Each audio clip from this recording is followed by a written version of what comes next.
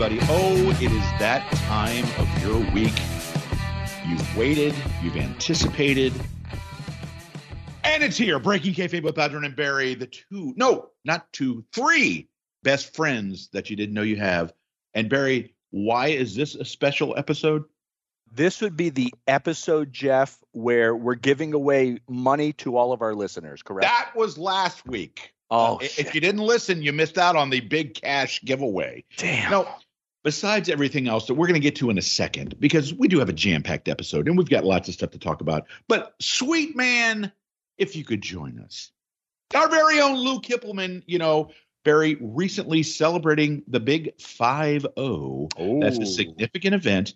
And Lou, I will say, Barry and I, we extended our birthday greetings last week, but we did not come through like some of your friends came through. You had a nice cameo video sent to you, didn't you, Louis? Indeed, I did. And would you like to honor the gentleman that, in fact, paid for that, cameo that someone sent you? Yeah, it was a group effort from a few of my longest tenured friends. A couple of friends I've known since nursery school. My boys, Josh, Dan, Brian, and Mitch. They cast about on Cameo, and their knowledge base of wrestling, not that deep. But after I got the gift, they said, well, we're looking at other wrestlers, too. They brought up Jake Roberts, and I'm like, no. He could drink his own piss on his own time and not have to send it to me. But no, they dug deep, and they got a great one for me. Mick Foley. The former WWE champion. So that's a pretty good get, I would say. I say so, too. And Mick is going to be a very creative and generous performer, and he did not disappoint in that regard. You got a song. Yes. I never knew that Mankind was a crooner, but now I know, and a lot of us will know, too. Yes, Mankind gave me a little birthday song to the tune of My Way.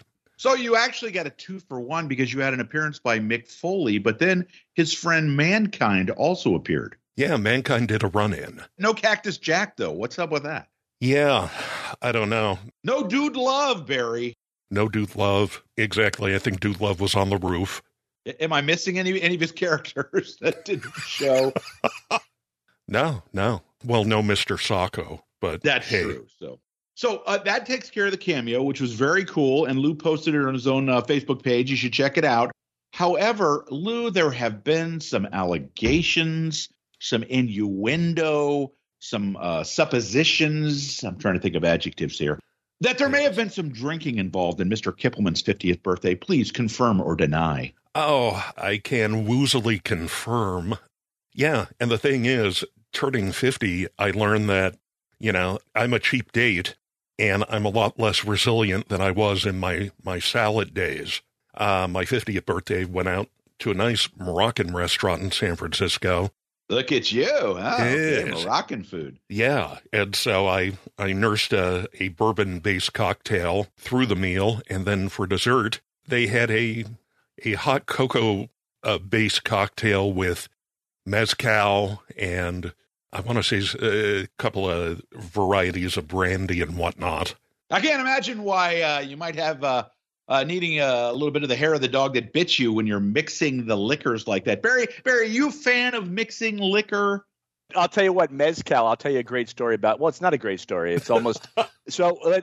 Joe Christie, you got to take note on this one. Oh, it's a shitting story. It's a shitting story. Well, exactly. The end of the story has already been told, but it would have been 1985 last time I drank mezcal. And Jeff, have you ever drank mezcal?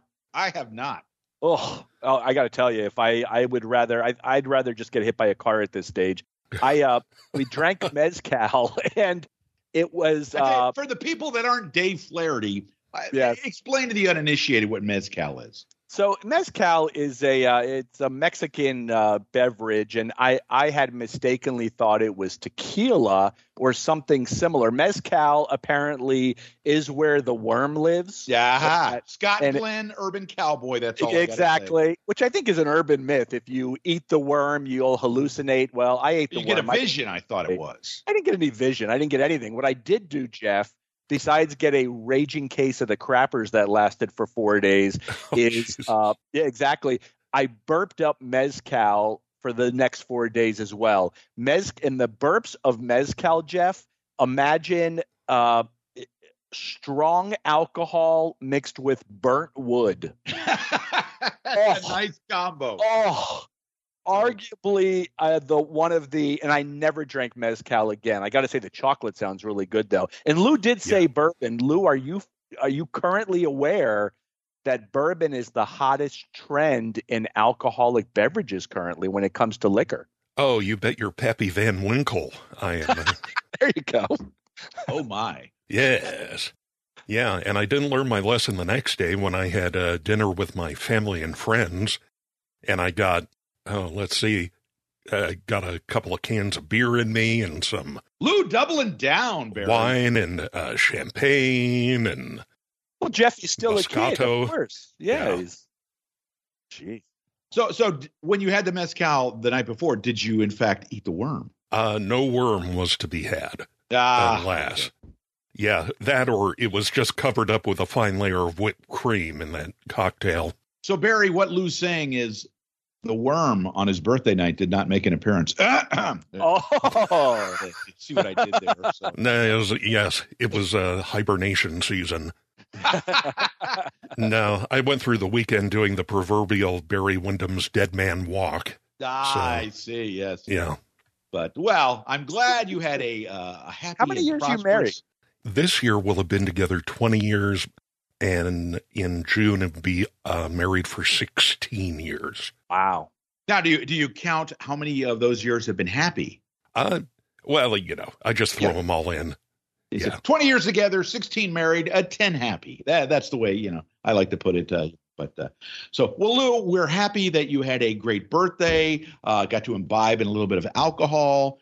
Sorry that you didn't get to, take the worm down and, have a vision like Scott Glenn, an urban cowboy, that damn Wes Hightower.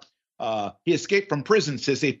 If you know the movie, Barry, of course, you know the reference I'm making there. So, but again, birthday, happy greetings, Lou. Welcome to your 50s, and we'll see where it goes from here. Now, on the rest of episode 227, Barry, we are going to be offering up a number of different items for the listeners, including a look at not one, not two, 3 new shows out there available to you to check out that either Barry, myself, or both of us will highly recommend. We are going to go, Barry, we haven't been to Madison Square Garden for a while. We're going to August 28th, 1978, Bob Backlund, the WWF champion, taking on the challenge. Barry, I don't know. Have we ever done an Ivan Koloff singles match? I want to say we have, because there's no way after 4.5 years of reviewing matches that Koloff didn't make it into one. I can't state off the top of my head, but logically, I would think we absolutely would have had to have, right? Well, and I will only say this was 1978. So while he may have been Uncle Ivan, nephew Nikita had not yet immigrated to the United States. So this was when Ivan was still the Russian bear in all his full Russian glory. And we're going to talk about that. Can't wait to get there. Couple things to address before we get to the match of the week, though, Barry. Barry, first of all, I want to mention for the folks, if you hadn't had a chance to check it out yet, our Patreon episode that was released recently about the Murdoch family murders in Hampton, South Carolina. Special guest appearance by my cousin Lydia Cook on the ground there in Hampton, South Carolina, getting us the news flash. Lydia, Barry, reaching out to me every couple of days with, here's the latest update on what's going. She is into that story. I hope you folks will avail yourself of that $5, which is basically a cup of coffee. Skip going to Starbucks. skip going to the QT, the 7-Eleven, and whatever, and put your hard-earned $5 down and listen to this great story about it's currently unsolved, although they kind of have a good suspicion of who did it. Plus, we offer up our choices for the best Steven Spielberg movies. But how else? What better way to spend your $5, Barry? What do you think? Absolutely. When you say a cup of coffee at Starbucks, that's if you're getting plain coffee. That's true. Think of it that way, people. Yeah, if you're going in for some like Tai Chi, I don't know what that shit's called, some latte with foamy milk and espresso shots and all that, that could literally cost you between $8 and $10. So this is a great deal. But again, the coincidence of Jeff having family where these incredible stories are coming out of, and we discussed this, but I first heard about this story in reading the story on the New York Post, and then they followed it, and it reeks of it's like an episode of like in the heat of the night. You know, I expect to see Carol O'Connor and Howard Rollins showing up because it's small town corruption appears on every level, and it's a fascinating story. And that Spielberg segment too, that may have been one of my favorite segments of all time, Jeff. You got that going for. So I'm just going to put it this way. I'm talking to you out there. Yeah, you. That person that's in the car, you've already placed your order at Starbucks at the window, and now you're pulling up and you're getting ready for them to hand you the coffee. You're going to hand them your $8 or $10, as Barry said.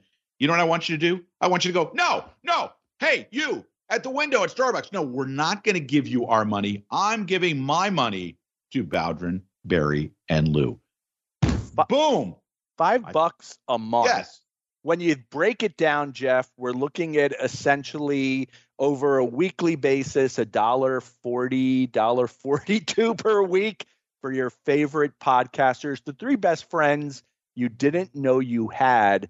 Jeff, I want to provide an update for you on a story that we covered a couple of weeks back, and I think you're going to like this. What? So this past weekend, after much prodding from the young lady who I am currently dating, who is Pasta Stories. Here we go. Pasta Stories coming up. She's been asking me for weeks, when do I get to hear your podcast? And whether yeah, exactly. So you get it. I don't have to go into that. And I think everybody listening gets it. And she looked at me and said, I'm not really sure why you're avoiding this. And I could avoid no longer, Jeff. So I pulled out an episode, and it was one of the recent episodes, and it was the Schmata episode. And I let her listen to the beginning of it, and she had a big smile on her face. And I said, but if you want the true feeling of what this podcast is, you need to hear the rant. This was also the rant as going with Hilton Honors.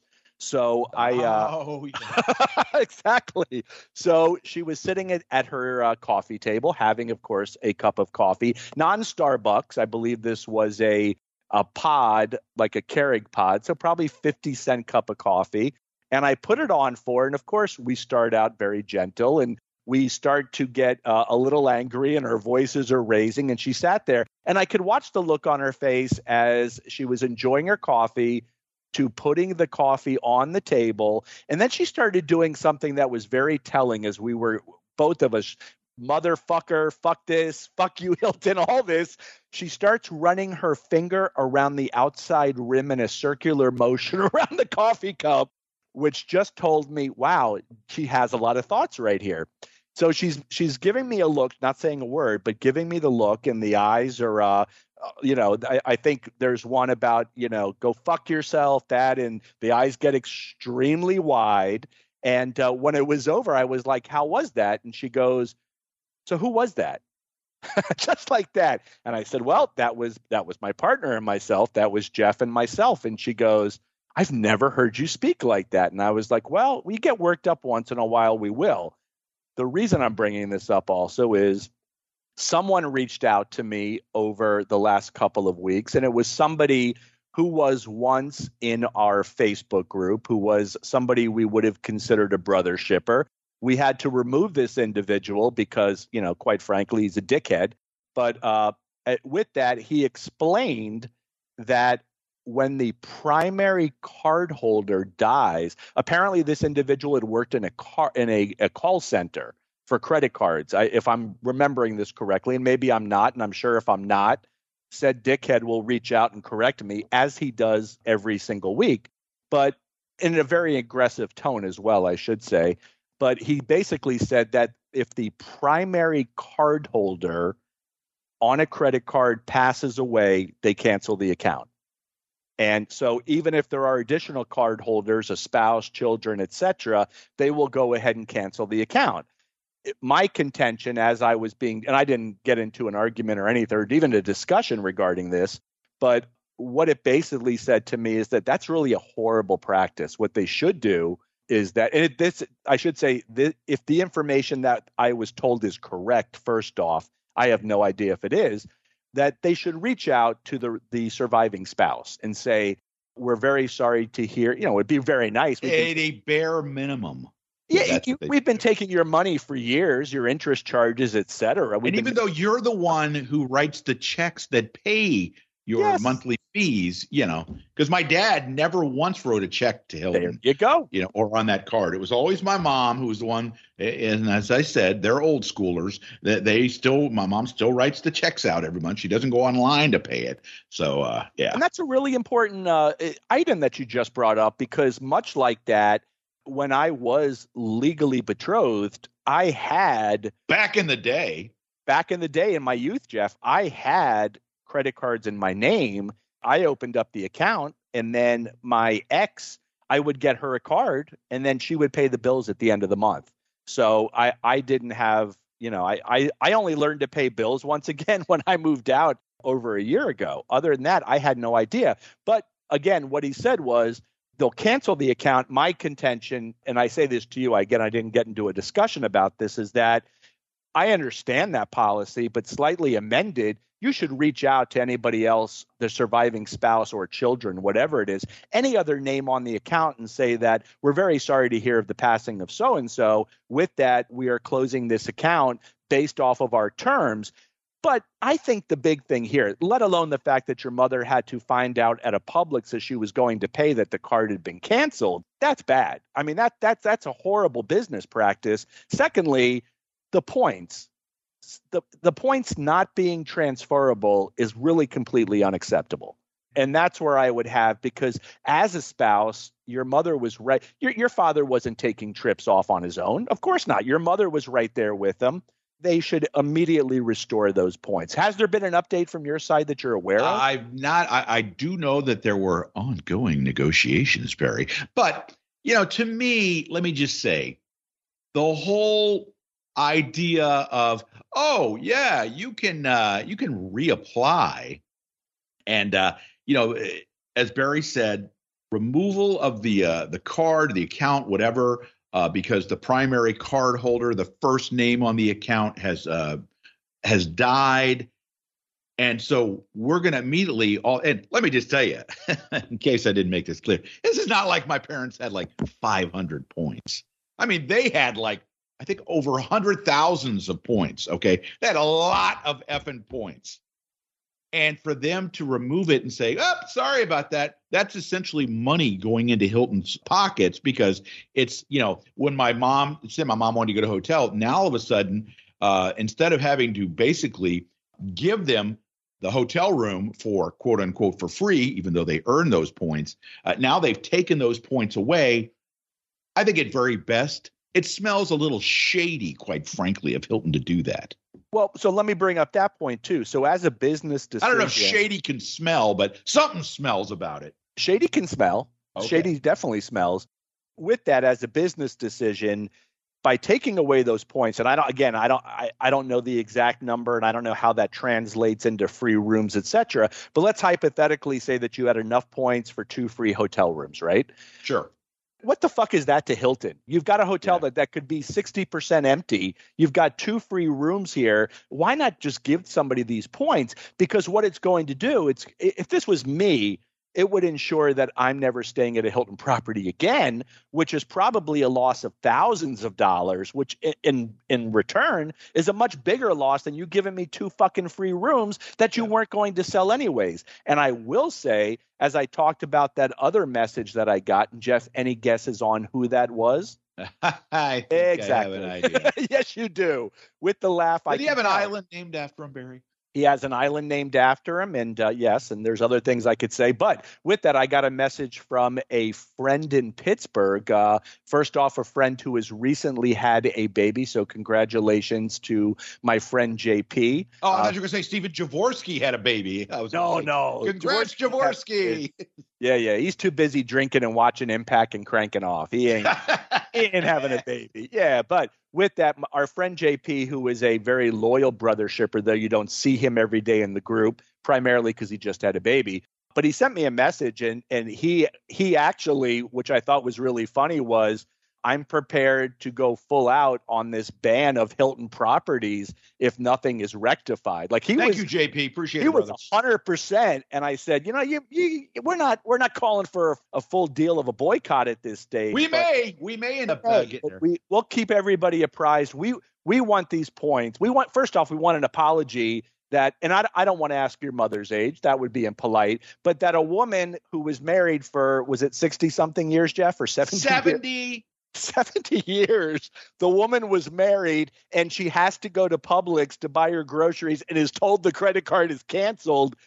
First off, she deserves an apology. Secondly, those points need to be restored to her account for goodwill. That's what I would demand from Hilton.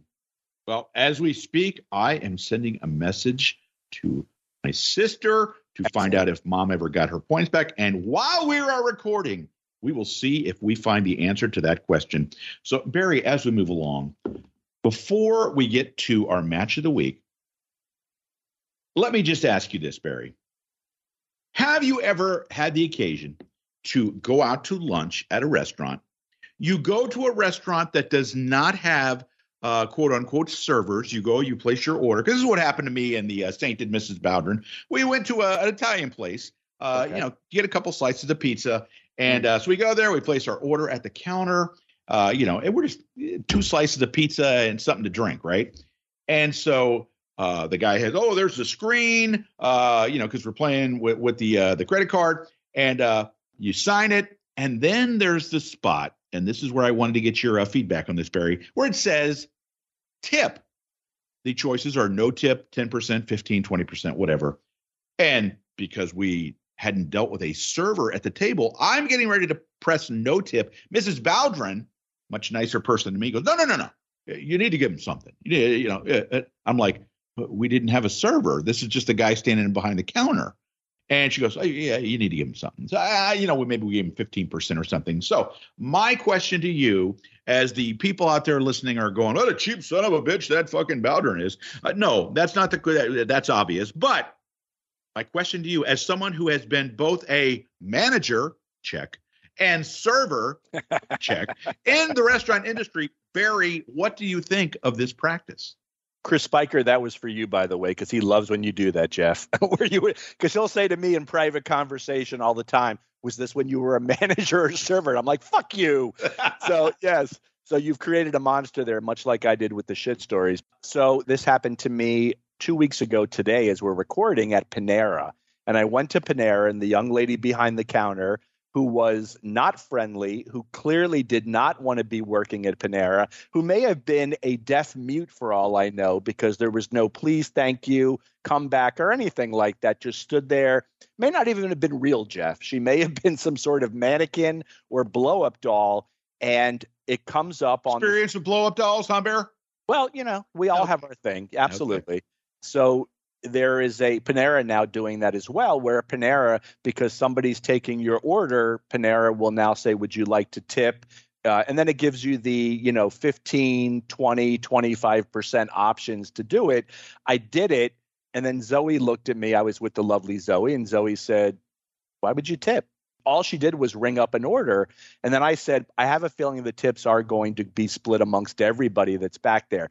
So I'm not a fan of it, first off. And this is a new thing that, for the most part, has really just kind of exploded during the COVID situation that we've been in, where I guess it's something that maybe they're using to placate the hired help that comes in. And they're like, we'll pay you $15 an hour, but we're also going to encourage people to tip you.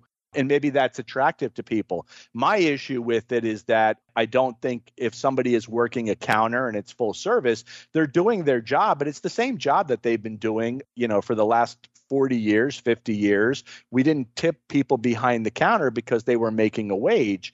With that, and again, look, I'm not saying it's right or wrong. I'm saying I'm not really a huge fan, but there are times where if I were to go somewhere and the person behind the counter, look, if I went to In-N-Out, where it's always a great experience to somebody behind the counter, or even Chick-fil-A, where it's great, throw in a couple bucks, no big deal, right?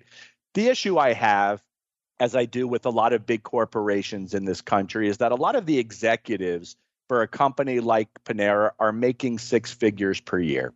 And they live in it's I don't want to get on a tangent, which I'll avoid that. I was going to say something and I'm not, so I cut myself off right there. But with that, there are a lot of these executives and these powerhouses that run these companies that are making six figures a year. They've got points, they have stock options, et cetera. A lot of the help for years has been minimum wage. And I think a lot of the pushback over the last couple of years was really the fact that a lot of these big corporations and people running a lot of these restaurants and quick serve facilities treated their staff like shit. And then it came back to bite them in the ass because, during COVID, nobody could get help. And we're still seeing all these struggles that are occurring. But when you have people that are working at a property, and let's say a busboy, let's take a typical restaurant. And if a busboy is making somewhere along the lines of $10 per hour, and that's including tips, maybe it's $11 per hour, but maybe your general manager is making six figures, maybe $125, maybe there's got to be some sort of evening of the disparity of those salaries. Now, I realize the busboy's scope of the job he's going to do is going to be much more limited. He's going to have certain functions he's got to perform. He goes home, it's over with. A GM is going to live that job 24 hours a day because you're responsible for the whole property. But when you've got a guy that's essentially an executive in an office, he's not, and maybe he's making $500,000 a year, maybe he's making $1 million a year, and then you're asking people to contribute and you're asking people to pay $2, pay your fucking staff more. It's very similar, Jeff, when I watch American Idol, and this one I can talk about. And American Idol will do once a year, if you want to make a donation to help so-and-so, please, the number's right here. Well, Ryan Seacrest, go fuck yourself. And Ryan Seacrest, you're worth somewhere around $1 billion currently. I'm certainly in favor of going to tell Ryan Seacrest to fuck himself. Absolutely. But it always astounds me when billionaires, and Ryan Seacrest at this stage is a billionaire, when they ask people to donate and they ask people, and look, I get it, but at the same time, Ryan, show us how much you donated. And I'm picking on Ryan Seacrest, but it could be anybody. This is a common practice where... Yeah, let me just... I'm sorry. I don't mean to interrupt. You know what would be far more acceptable? And let's just use the scenario that you said, okay? Sure. Ryan Seacrest says, we're trying to raise money for such and such a charity, okay? Then what he should do is say, I want you to know that I've donated $100,000 to the American Humane Society. I'm calling on America to match my donation. Something like that, I would say, okay, he put his money where his mouth is. I'm going to send him a few bucks because he donated. But don't ask us if you're not going to do it. And I think that's the point you're making, Barry, and it's certainly a valid one. It's the point I'm making. And so I am going to, because it involves religion. We never discuss religion. But when you have people in the clergy, pastors, preachers, et cetera, that have 6 private planes, they've got multi-million-dollar mansions, they're driving Bentley, Rolls Royces, et cetera. They're worth millions, if not billions. Maybe their church is where the Houston Rockets used to play basketball. Exactly. That's exactly who I'm talking about. And then you're asking people in the congregation that might be making minimum wage to donate part of their salary to the church. So this fucking guy can have multiple planes, mansions, cars, et cetera, and millions of dollars. There is something inherently wrong with this. There is something inherently wrong with millionaires and billionaires asking the general public for donations or money when they've got all the fucking money. I'm fired up about it, Jeff. So let me just say, the example that I gave Barry about this pizza place, okay, I have said it before, and I'm just going to reiterate it in case someone's really thinking I'm being an a-hole here. If they had a server that they were paying that came to wait on our table, okay, brought us our food, brought us our beverages, came back once or twice, hey, everything's going, the food okay? Can I refill your drink? I'm happy to give that person an addendum to their salary and give them a tip. No problem. But some guy working behind the counter that, quite frankly, is probably one of the managers or the assistant manager at least, that I'm now giving a tip to him besides what he's making as an assistant manager, not just a line employee.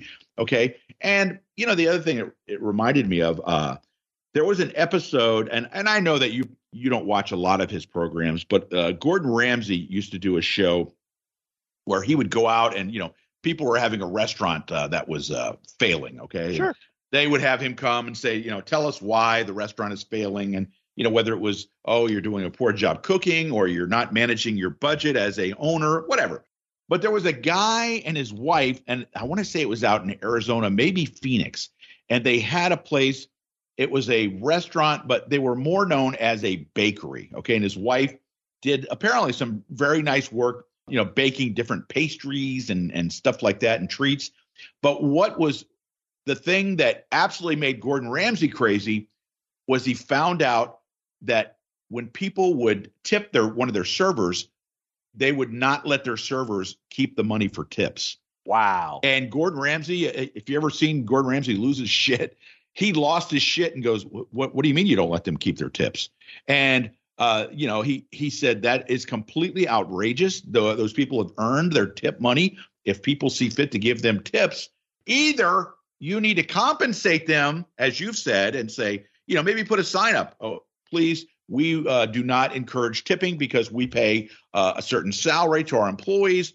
But, of course, if somebody still wants to give them above and beyond what they're earning, that's fine. But you should let so what happened in this situation was Gordon Ramsay actually went to a couple of the tables and said, do you know that the owner here does not let his servers keep the tip money that you as a customer may be offering to this person? And to a person, they said, that is completely outrageous. And the amazing thing was the blowback from the two owners were, well, yeah, but, you know, we think that's the way. It's like they were so just dense and couldn't see the forest for the trees. They thought this was the right way to go. And, you know, and people started calling them out on it. And it was absolutely hilarious. And, you know, Barry, we could probably go on and on about this and equity. So, you know, if you've seen this out there, whether it's going to a place like Panera, whether it's going to get a slice of pizza or something like that, let us know. Put something in the group about that. I'm interested to see if this is something that is really going on a lot more than we realize out there and can become a talking point. Barry, let's get to our match of the week. We are going to August 28th, 1978, Madison Square Garden in New York City. A year after Summer of Sam, Barry. Yes. It's time for Bob Backlund to take on the Russian Bear, Ivan Koloff. Barry, tell the folks what you thought of this match. If I'm correct, this would be the first territory that Ivan Koloff worked when he left Florida. So he had been a mainstay in the state of Florida for a while, had a great run. He was the Southern Heavyweight Champion. He was Florida Tag Team Champions at least twice. First with Pat Patterson and then with Mr. Saito. And let that sink in for a minute. You're talking three of the all-time greats, and Mr. Saito, criminally underrated and underappreciated. The guy was just incredible.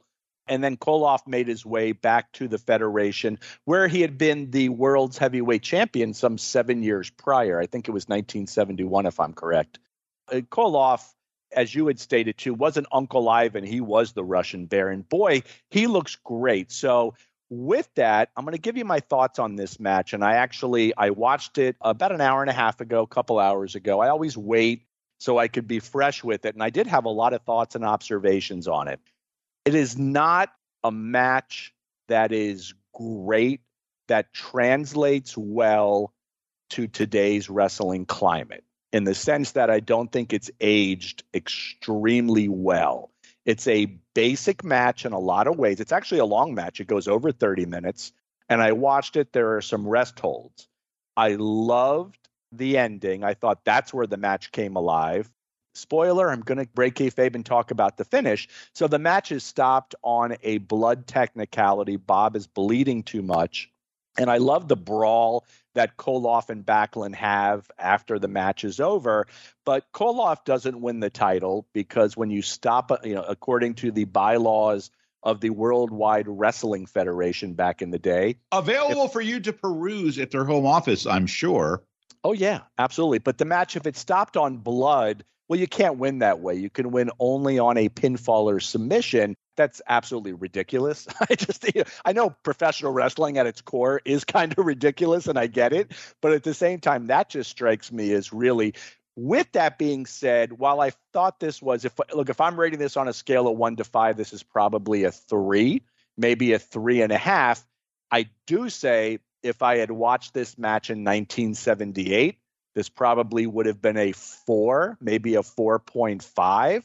And I think if you had been in the Garden when this match took place, you might have been saying that might have been one of the best matches I've ever seen live, because I think that's the true test of that match. I think watching this match now, some 44 years later, it doesn't really have this great hook to it, with the exception of the ending. Just my opinion with it. I think Ivan looks fantastic here. And for all the shit that Bob gets, and I got to tell you, I hate reading all you know what? I'm going to call him out too. Superstar Billy Graham last week. Did you happen to see this, Jeff, before? I did not.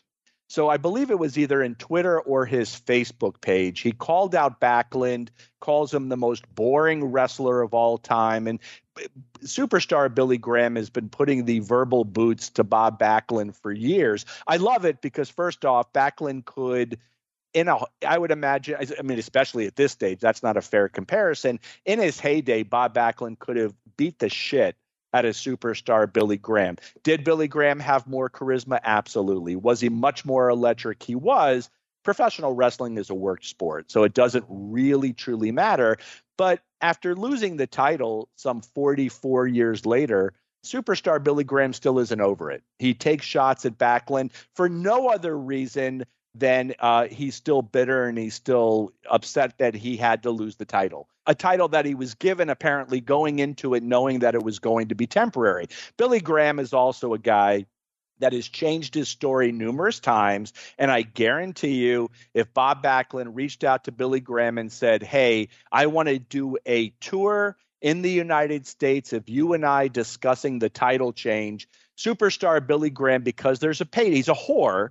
And let me clearly state he is a whore, that if Superstar Billy Graham was going to receive a payday for it, he 100% would be praising Bob Backlund to the sky. He has done it with Vince McMahon Jr. numerous times. He has done it with the WWE numerous times. He's done it with Pat Patterson numerous times. Only if there's a payday involved will he change. Billy Graham is and I got to say, and I'll be very honest, Billy Graham reached out to me once, called me on my phone, and was as nice as could be. And I actually really enjoyed the conversation with him. So I do want to put that out there. And again, I do think this was a guy who was a less than mediocre professional wrestler who was really successful. So he understood how to market himself and what was going to get over. And he was. Look, Billy Graham's a legend. I'll never discount that. Quality of his matches, not great. That I'm not saying anything that's revolutionary with any of this. But at the same token, Billy Graham said something to me as we were talking, and he said two things, which I'll share. One was, do you think we can get enough marks to come where I can make a good payday? And I know that there are others that refer to people who put their money forth as marks.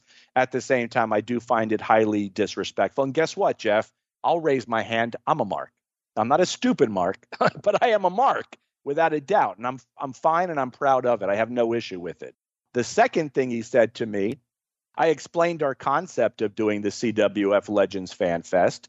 And I said to Billy, I said, yeah, we should be able to get enough fans there. And he said, you might be the only guy in professional wrestling who likes professional wrestling and isn't just in it for the money.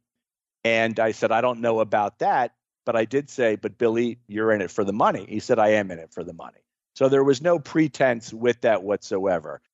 Billy told me what his demands were, which were a very solid appearance fee, as well as 2 first-class plane tickets for he and his wife from the Phoenix, Arizona region into Tampa, and then hotel accommodations. And Billy needed first class, and I believe this because his body is so beaten down, he couldn't go into coach. So that also makes sense to me. I told him, and I said in no uncertain terms, that Billy, I don't know if I can afford that. I would have to check with my partner and see how we could make this work. But again, it's Billy Graham. That's a big fucking name right there. Well, a week later, Billy is posting that he's going to make his last ever FanFest appearance for CWF Legends FanFest. When did I find out about this? When somebody contacted and said, Billy Graham's advertising himself at your next event. So I then had to reach out to Billy and set the record straight and said, I told you, I forget, I phrased it nicely, where I basically said I had to discuss this with my partner because we're talking a lot of money here. I wasn't aware that you were going to go ahead and announce it. He said, don't worry, the marks won't mind. And at that point, I told my partner, and I looked at Billy's reputation of not making shots. I believe a lot of it is health related, so I don't discount that. But he's also as carny as you can get. And I told my partner, I said, I don't want to do business with him. It rubs me the wrong way, and I don't want to be out money, and I have a really bad feeling about it. And I got back to Billy, and I, again, as nice as could be, Jeff, basically said, I don't think we're prepared at this time, possibly in the future, et cetera. Billy then blocked me from all social media, just like that. So exactly. So with that, and this is a long rant, but he's still taking shots at Backlund for no reason other than Backlund was made champion in an office. This took place in Vince McMahon Sr.'s office. This doesn't take place in the ring. This is a high-level meeting to determine the future of the company. But by the way, yes. Billy knew going in. Yes. Because Vince Sr. had a policy of, okay, you're going to come in. This is the date I'm going to make you the world champion. And this is the date you're going to lose the title. So he knew that.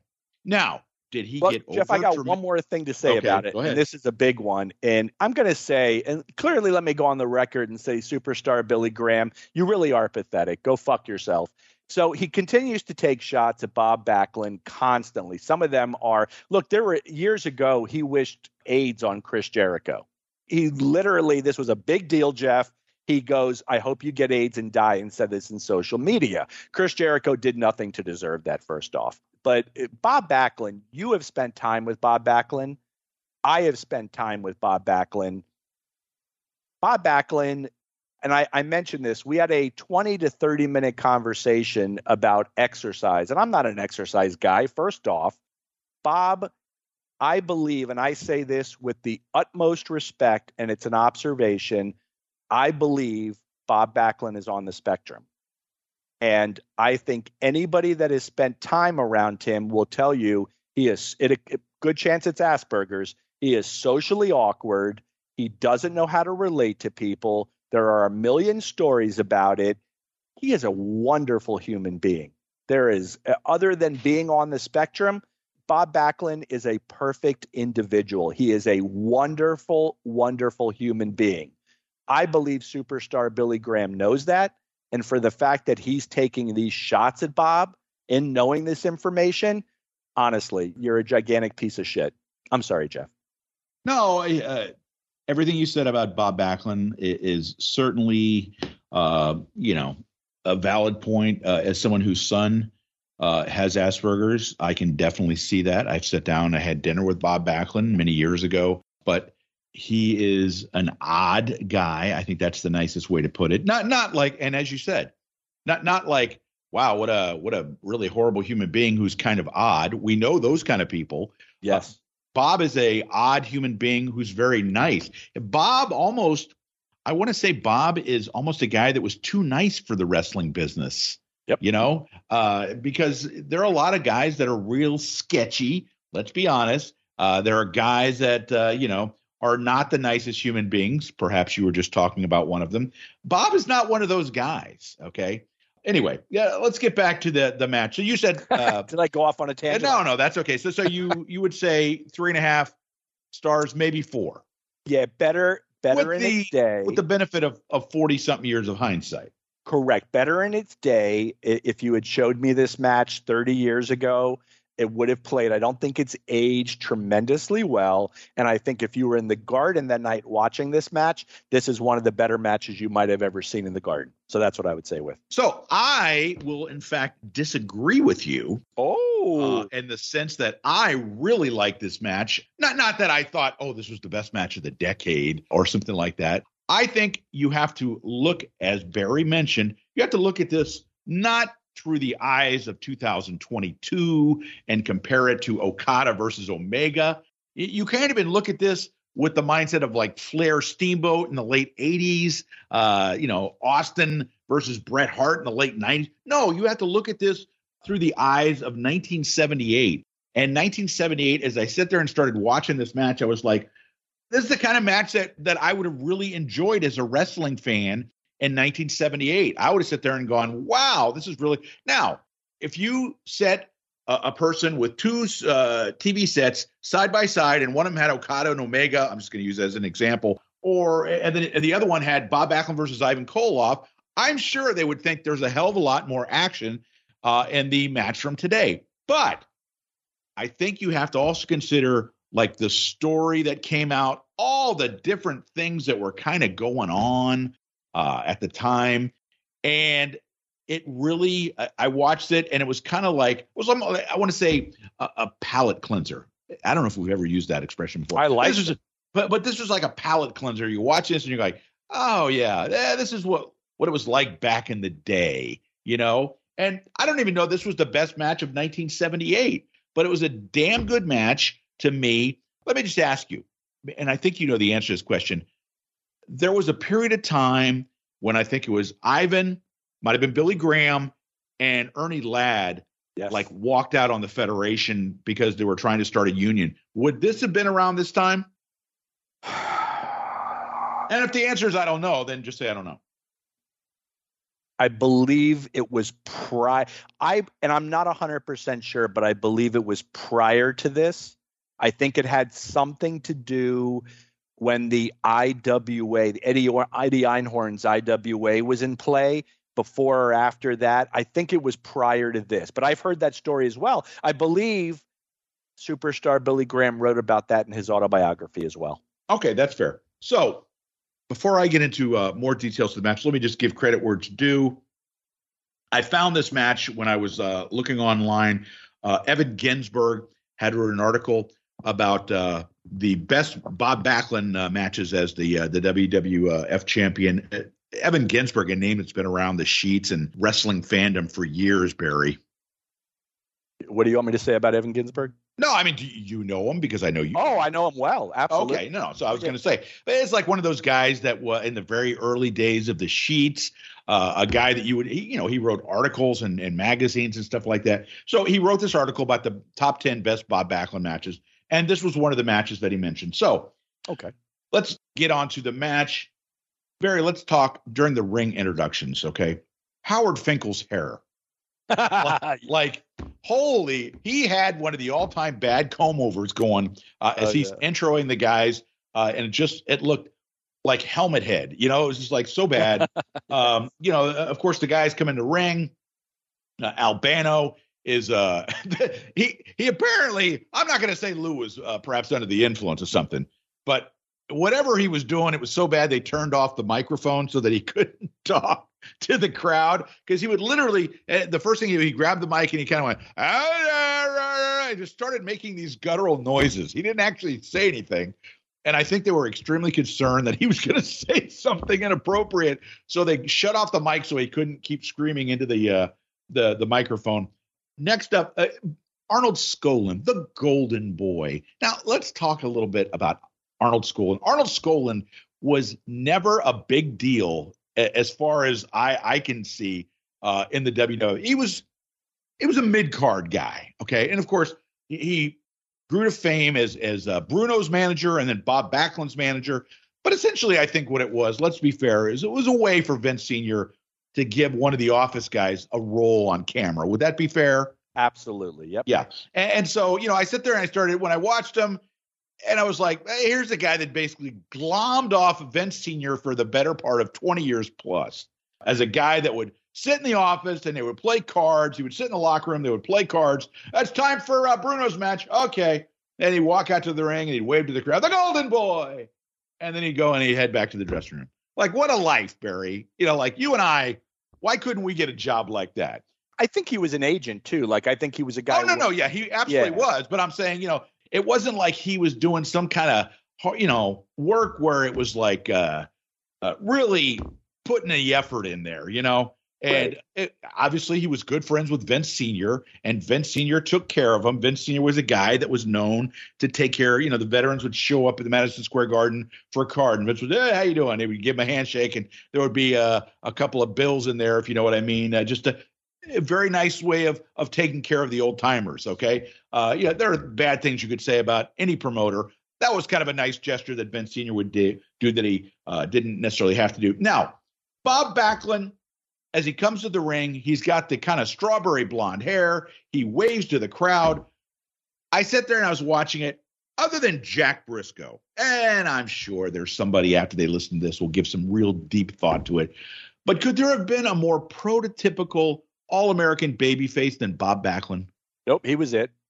I mean, I'm watching this guy. I'm going, this guy is like what you want. This is what I want my kids to be, like just a good guy, and he's USA, and he just came across so likable, and it led me to think. And now here's the discussion we could really go down a rabbit hole on. Legend has it, and we've discussed this in past episodes before, that Vince Sr. was looking for a All-American type guy because he'd done the ethnic baby faces with Bruno, with Pedro Morales. So he's looking for an All-American type. He reaches out to different promoters, Sam Muchnick, Eddie Graham, guys that he trusts. Who should I consider? Of course, there were rumors that we've talked about. Steve Kern was considered, guys like that. So my question is, Bob Backlund, Princeton, Minnesota. What do you suppose would have happened if Verne Gagne had a moment of enlightenment? The light suddenly clicked in Verne's head. Verne, for everything you can say about him, was a very good promoter. He knew how to promote that area and his product, okay? What if Verne Gagne had said, hold on, Vince, before you bring him in, I'm bringing Bob Backlund up to Minnesota to the AWA. He's a hometown guy. He's an All-American boy. I'm going to make him my AWA world champion, and I'm going to have him feud long-term with Nick Bockwinkel and Bobby Heenan, and I'm going to retire from the ring. Now, of course, I understand. Verne had a lot of trouble stepping away from the ring, even in his 50s, okay? But just for the purpose of this example, do you think that would have worked? I think it could have worked. I'm playing Booker. I like to do that. You do.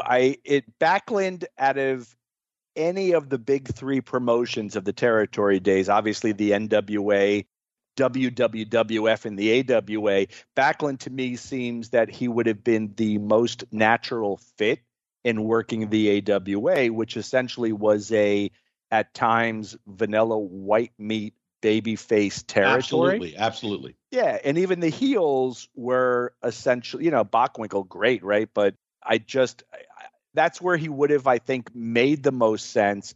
But if you're also saying to me, I guess, you know why? Because you did say work a long-term program with Nick Bockwinkel.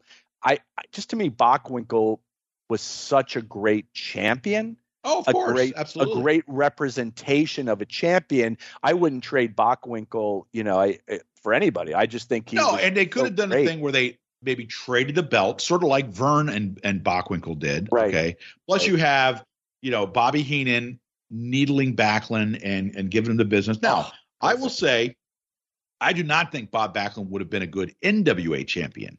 Okay, that's just my personal opinion. I don't think what the NWA champion, as you said, AWA very white meat, kind of very vanilla promotion and the way they presented their product, and because of that, I think Bob would have been a really interesting example that we could have drawn, as if they had made him the champion and the direction they could have taken with it. Again, I understand. I'm talking about Vern doing something that would be completely antithetical to what Vern did. Vern didn't want to walk away. If Vern didn't want to give up control. But if Vern is looking at it like, yeah, man, I really can't give this title to my son for whatever reason, there's a guy you could bring in, and he's a kid from Minnesota. He was an amateur wrestler in Minnesota. This is everything fans in Minnesota, in theory, would have taken to and would have gravitated to. Now, of course, we're also talking, this was before the whole rise of Hulk Hogan and all that kind of stuff that would have perhaps changed the landscape. But I think that would have made for a kind of an interesting scenario. Getting back to the match, Ivan Koloff as the Russian Bearberry, where does that rank with you in the all-time great gimmicks? Top 20 for sure.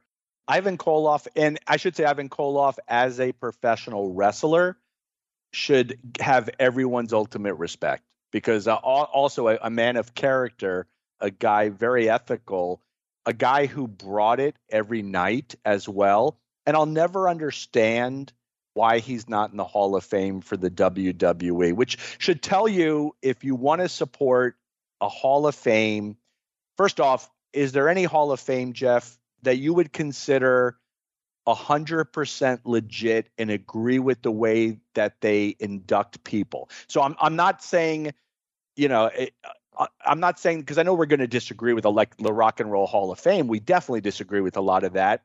Baseball Hall of Fame's got a lot of controversy, but the WWE is strictly personal. Like, whatever Ivan did the guy was the world's heavyweight champion. The guy had multiple runs there. He apparently took a shit in Vince McMahon's lunchbox one day or something like that, because literally there's no other reason for not acknowledging the guy. But even then you would say, okay, for legitimacy purposes, I may hate Ivan Koloff, but I mean, that's being beyond, that's a billionaire or a multimillionaire being horrifically petty, right? But at the same time, Ivan Koloff was a major star, had multiple main event runs, faced Bob Backlund and Bruno, two world's heavyweight champions, and was the world's heavyweight champion. How could he not be in your Hall of Fame? What the fuck did Ivan Koloff do to Vince McMahon Jr.? Has to be something. As a matter of fact, Ivan Koloff, I'm sitting there trying to figure it out now. I think Ivan Koloff might have had 5 runs in the WWF, because he had his first run late 60s, when he had just become, I'm trying to remember here, and Lou, tell me if I'm wrong. He had his first run late 60s where he went after Bruno, did not win the title, was brought back, what was it, 70, 71-ish, where he did win the title. Okay, then he loses the title, comes back. He has, I want to say the rematches with Bruno, 75-ish when Bruno's the champion. Then he leaves, comes back in 78. Or thereabout. No, maybe it was 78, where he has another title run with Backlund. Then he has another title run. When I say title run, like going after the champion, I want to say in 83, maybe the early part of 83, he goes against Backlund. So, I mean, good Lord, what more do you need from the guy? And all that, he's a good person. It's not like he had the runs, but boy, what a piece of shit that guy was. And pretty much everybody liked Ivan Koloff. So again, he had to do something. There was some kind of rib that he played on a young Vince where he like shit in his lunchbox or did something to him. And, maybe it was the whole thing with the union thing. And Vince was so pissed off that those guys were, but then again, he got brought back a few times after that. So it's not like, his father at least recognized, hey, it's business. I'm bringing these guys back because I can make money off them. And if that's what it is, that's the big thing preventing Junior from putting Ivan Koloff in the Hall of Fame. I just don't understand it. Anyway, on to the match. One last thing. We're eventually going to get to this match, I promise. What's up with the deal? And I want to know if this was something, and maybe you do or don't know the answer to this. The managers would come out with their guys. They'd get introduced to the crowd. They, if they're a heel, they'd yell at the crowd, kick the ropes. If it's Arnold Skolin, they wave to the crowd, and then they go back to the dressing room. Right. Really? Yes. So I get why they have them on TV to push their latest challenger or whatever, or if there's an angle. But I don't think, did these guys go on the road? No. So that was everybody will say, look, and we should also say the caveat to this is whenever you make a negative comment regarding somebody's childhood memories, you can expect a lot of pushback on it, right? So, of course, we're basing this off of having lived in a territory where a manager, Sir Oliver Humperdinck, Jimmy Hart, whoever it was, would work 7 nights a week where they would do TV. These guys were working nonstop. In the WWF, when people say the 3 wise men, Freddie Blassie, the Grand Wizard, new word. I remember that guy. Remember that guy? Captain Lou Albano. They were working TV, and then they would work the big shows that were televised. And then occasionally a guy like Lou Albano would be thrown into a match, but they didn't go on the road. And then, which is more of a head scratcher, they would come out to the ring for the introductions and then be sent back to the dressing room. Makes no sense to me. Missed opportunities. I would love to hear the logic, if there was any logic involved, as to why that happened. And the only one of the 3, by the way, that ever took a bump was Albano. Well, I can't. Blassie couldn't. I mean, my God. No, Blassie's of course, and that's my point. Years old. Yeah. I don't know if the Wizard, if Ernie Roth ever took bumps when he was working in Detroit, but when he came up to New York, I don't think he ever. If he did, I can't remember it. So the match, it starts off 5 minutes in. They do they're exchanging different holds, doing a little of the old proverbial chain wrestling. There's a sequence where Backlund does a bridge to get out of I think like a leg scissors. And it's really interesting, doing some chain wrestling like you don't really see that much anymore. There's a move at about 24 minutes where Backlund does a deadlift, the short arm scissors on his arm, does the deadlift, brings Koloff over, who's 250, 275. He wasn't yet the slim down mid-Atlantic Ivan Koloff, but he wasn't the 1971 Ivan Koloff either. He was somewhere in the middle of that, but he picks him up with one arm, puts him on the turnbuckle, and slaps him across the face. And it was a good slap too. It was very impressive. What I liked about the match was this was presented as a real struggle. This wasn't a dance. A lot of times you watch even a really good AEW match, okay, where they do all kind of big moves. It's really almost kind of a dance. And I know that sounds like I'm really being derogatory, but it's like the guys are so smooth in what they do that it's not presented sometimes as a real struggle. This came off as a real struggle. There was a move where Ivan went to the top rope and missed a knee drop, and the crowd just absolutely pops. And I'm sitting there thinking, for 1978, now you have to understand, this was a fan base that really hadn't seen Jimmy Snuka yet. Mil Mascaras came in and he would do some of his drop kicks and stuff like that. But for the people in New York City, this was probably a really spectacular move. Him missing the top rope knee drop. What do you think, Bear? Yeah, I would agree with that, Jeff. Yeah. Okay. So it ends up, as Barry said, Backlund is opened up. The doctor, by the way, Barry, Dr. Harry Kleinman. Yes. Comes in. Yes. Comes in. And it's a great spot because he comes in to check Backlund. Koloff comes up and gives him a boot to the face, knocks Backlund down. And Dr. Harry Kleinman is just kind of standing there like, excuse me, I'm here to examine the patient. Can you just, give me a second here? Like completely no sells Koloff, kicking Backlund to the face. And at this point, your referee, John Stanley. John Stanley was not a guy that I've ever heard of. He was not someone, like they kind of had the Dick Krolls, the Dick Worleys, even Gilberto Roman, who I saw sitting ringside. So did I, actually. That's so funny. Yeah. Now, to myself, I'm going, that guy looks like Gilberto Roman right there. So it was, yeah. And you saw Bill Apter, George Napolitano shooting the pictures at ringside. So the match is called on cuts, which, if you're a fan growing up, whether it's Florida, whether it's Mid-Atlantic, whether it's Memphis, and you see a match stopped, especially a world championship match, stopped with cuts in 1978, just seemed kind of like surrealistic, like cuts? What do you, it's kind of the way people reacted when the Starrcade 88 was stopped because Luger had cut himself. I think you and I, Barry, have cut ourselves worse shaving than Luger did that night. No. The commission says we got to stop this. And so anyway, the match goes 30 minutes, 29 seconds, stopped for facial cuts. Bob Backlund and Ivan Koloff, the Russian Bear. I will post a link to this match. I think I liked it a little bit better than Barry. We both enjoyed it. I just think I liked it a little bit better than Barry. And so we will give you folks a chance to check it out, see what you thought. So, Barry, before we go on, I just wanted to add on this Bob Backlund, Ivan Koloff match. I happen, of course, we mentioned it before, Bob Backlund's book, Backlund, From All-American Boy to Professional Wrestling's World Champion, which good read, huh, Bear?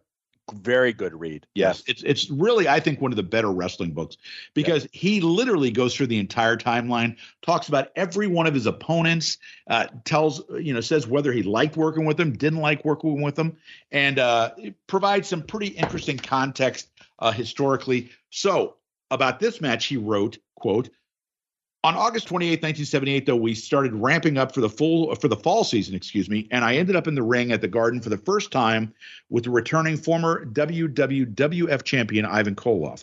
Koloff, of course, was the man who only a few years earlier had shocked the world by pinning the previously unbeatable Bruno Sammartino, putting an end to his 7-year title reign and stripping him of the world title in this very same ring. This was the quintessential Vince McMahon Sr. match, with the upstart young All-American boy champion facing the challenge of the chain-swinging, Russian flag-bearing former WWF champion. Koloff, who was nicknamed the Russian Bear, had become white-hot with the fans for berating everything American and quote-unquote crippling a number of young American wrestlers. He was, once again, a seemingly insurmountable monster heel. He also had Captain Lou Albano as his manager, which, of course, only helped to increase the frenzied vitriol that the fans showered on them both. Behind the scenes, Ivan was actually a terrific guy and someone that I had liked very much. I had wrestled him once earlier in the year down in Florida for Eddie Graham, and we had worked a few nice high spots during that match that we repeated in New York. Ivan was a great worker and had impeccable sense of timing.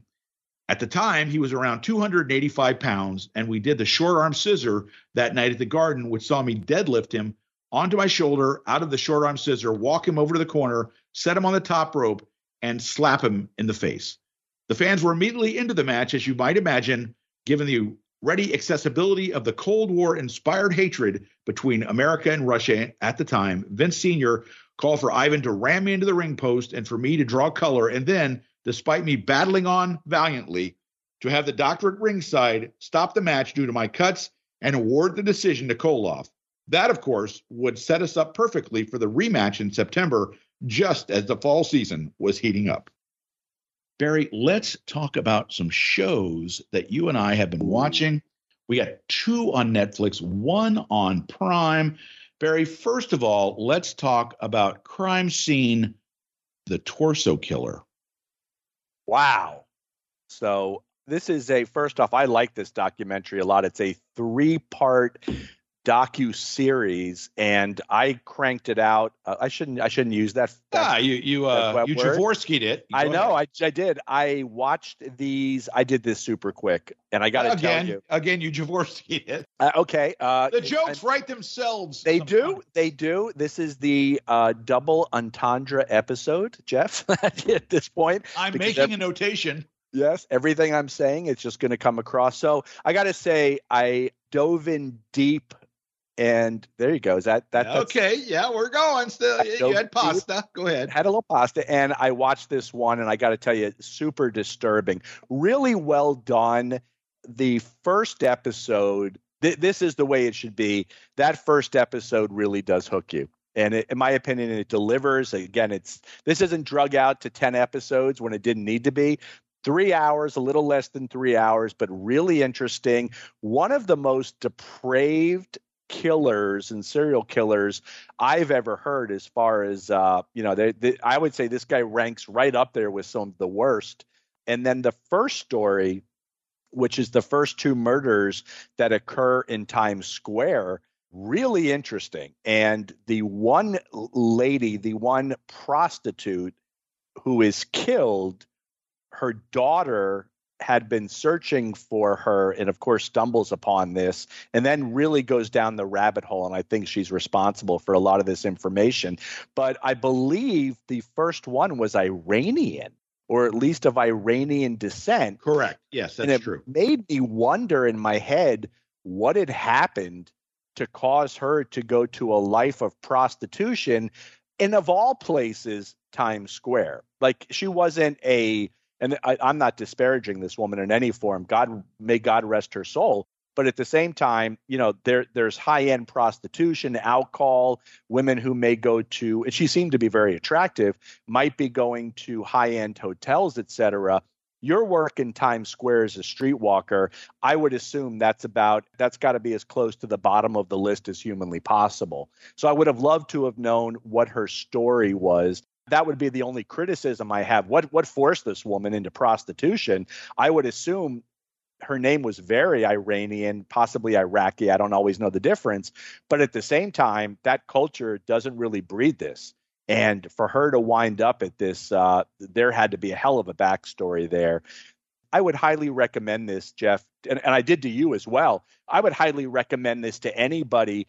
The way this story unfolds, and with some of the interviews that take place, I was riveted, absolutely riveted. The killer, and there's no surprise with this, the killer is frightening in some of these interviews. He's absolutely a frightening individual. But some of the other interviews, especially with his coworker, the Hispanic bearded guy, completely forget what his name was. I love this guy. This guy he was made for television. Like, this guy, older, heavy, I believe has a cane, but he's got a way of delivering lines and looking in the camera almost like as he's bending down, looking up with his eye. It's just something about this works. Well made, well produced, and a riveting story. You like true crime stories? Highest recommendation from me on this one, Jeff. Yeah, Barry recommended this to me. It's called Crime Scene, The Torso Killer. And the amazing thing about this, it's 3 episodes, easy peasy, fresh and breezy. And the only complaint I will have about it is, Barry and I, many months ago, maybe a couple of years ago now, Barry, we talked about the show on HBO, The Deuce, which talked about all the stuff going on in the mid to late 70s at Times Square, the prostitution scene, the pornography scene.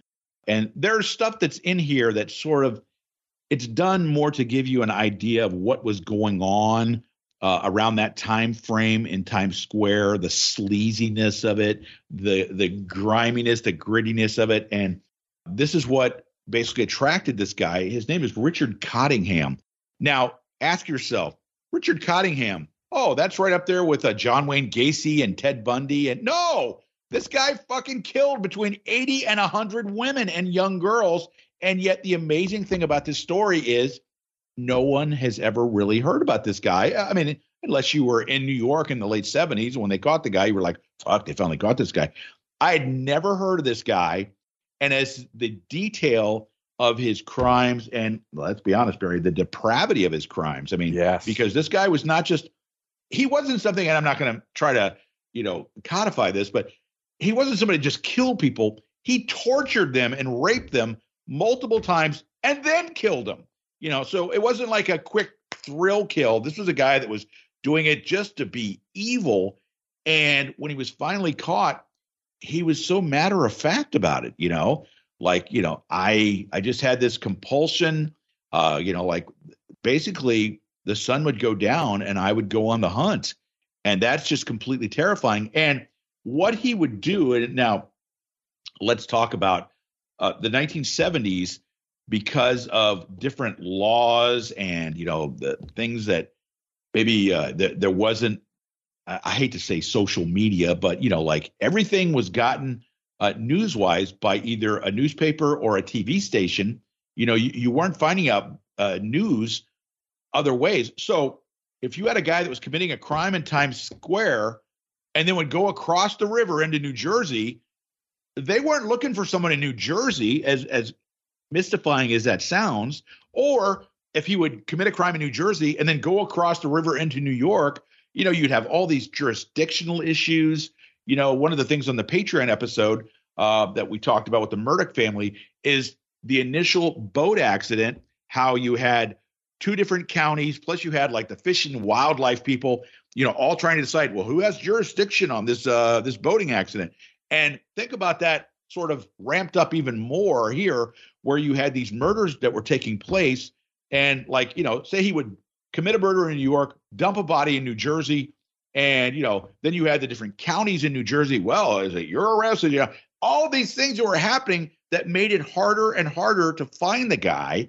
And I mean, not to give anything away, but what Barry talked about in the very first episode, the opening scene of the show is the police going into a hotel in Times Square and finding two victims who've had their heads decapitated and their hands removed so they couldn't be ID'd.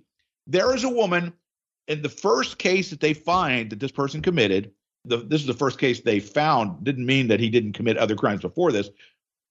This was like, Barry, what are we talking, like 78, 79, something like that? I think that, it was just before 1980. So, yes. Yeah. And they still haven't identified one of the women because he removed her head and her two hands. They still don't know who this woman was. I mean, that's 42 years later. That's effing crazy to think about it. So it's on Netflix. Crime Scene, The Torso Killer. I think I posted something about this, and Benji was saying, this is not something you want to watch with Antonio. This is not something for kids, needless to say. But if you're into, finding true crime, if you're into something that's, quite frankly, a little bit dark, let me recommend The Torso Killer on Netflix. Next on Prime, we have the books. I think they're put out by Lee Child, the Jack Reacher books. Of course, Tom Cruise was in the Jack Reacher, the two movies that they released in that franchise. They've now turned it into a show on Prime. There's 8 episodes, and the guy that they have playing the role of Reacher is much closer to the character because, as I told Barry and Lou before we started recording, my wife has read every one of the books. So, when you read a series of books like that, in your mind, you have an idea, okay, this is what the guy looks like. He's going to be like this because the writer has written a character. And so you have all these personality characteristics of a character. And when my wife first watched the one that had Tom Cruise in it, she was like, that's nothing like what the guy is supposed to be like. Tom Cruise is like 5'7", 5'8", and the character is like 6'5", and he just doesn't look anything like it. I can tell you that this show, if you're looking for action, this show has it. There's lots of bone snapping.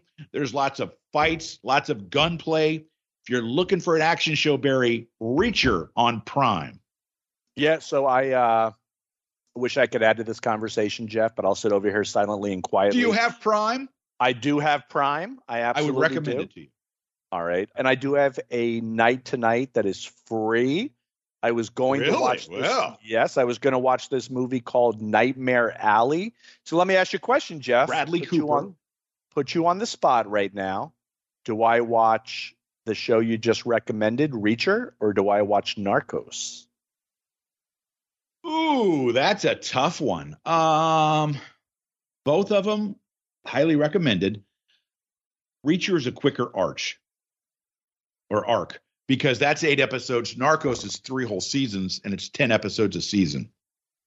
Okay. So depends on which one you want to get through quicker. If you want to get through it quicker, Reacher. If you want to invest some time, if you don't have any pasta plans in your future, then you can invest in Narcos. Watch the original Narcos first, then watch Narcos Mexico because it helps you understand the storyline.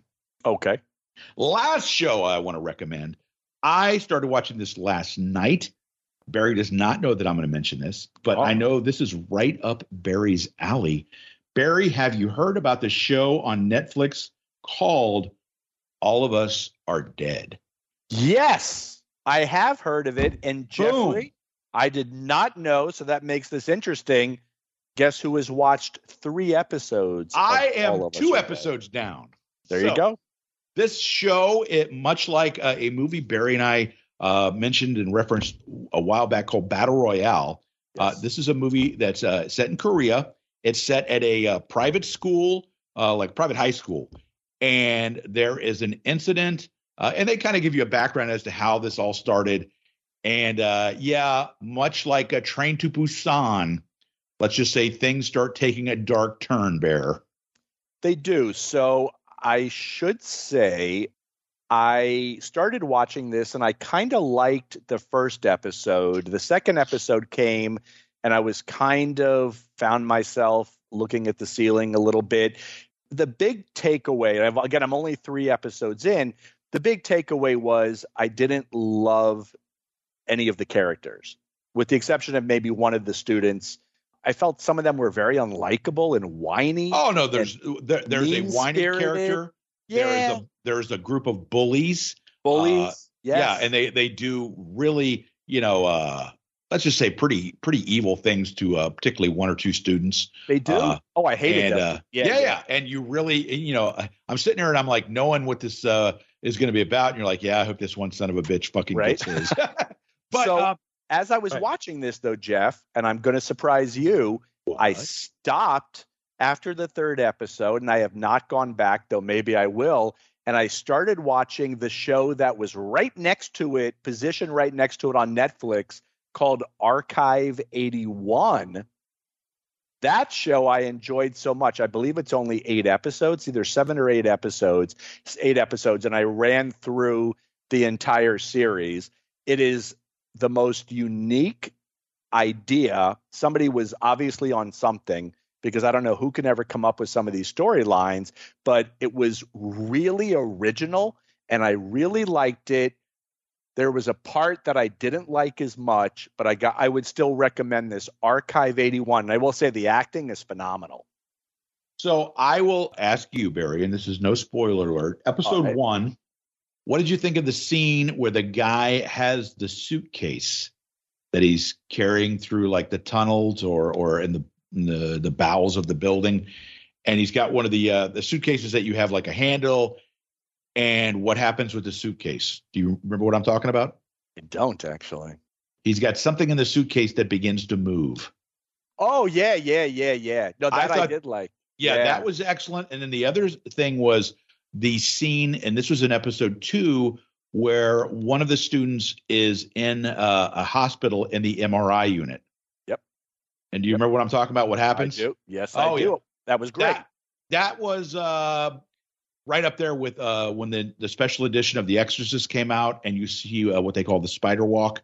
Yes. Yeah, there's a scene where a girl's in the MRI and something happens that is like you sit there and go, holy shit, that was pretty fucking wild. You know what's weird about that show, though, is the way that a lot of the characters talk to each other. Because as the one guy is on the ledge and the other guy is hanging out, like holding on to a rope outside of the high school, and there's like a zombie on his foot, the guy on the ledge is going, "You're a moron.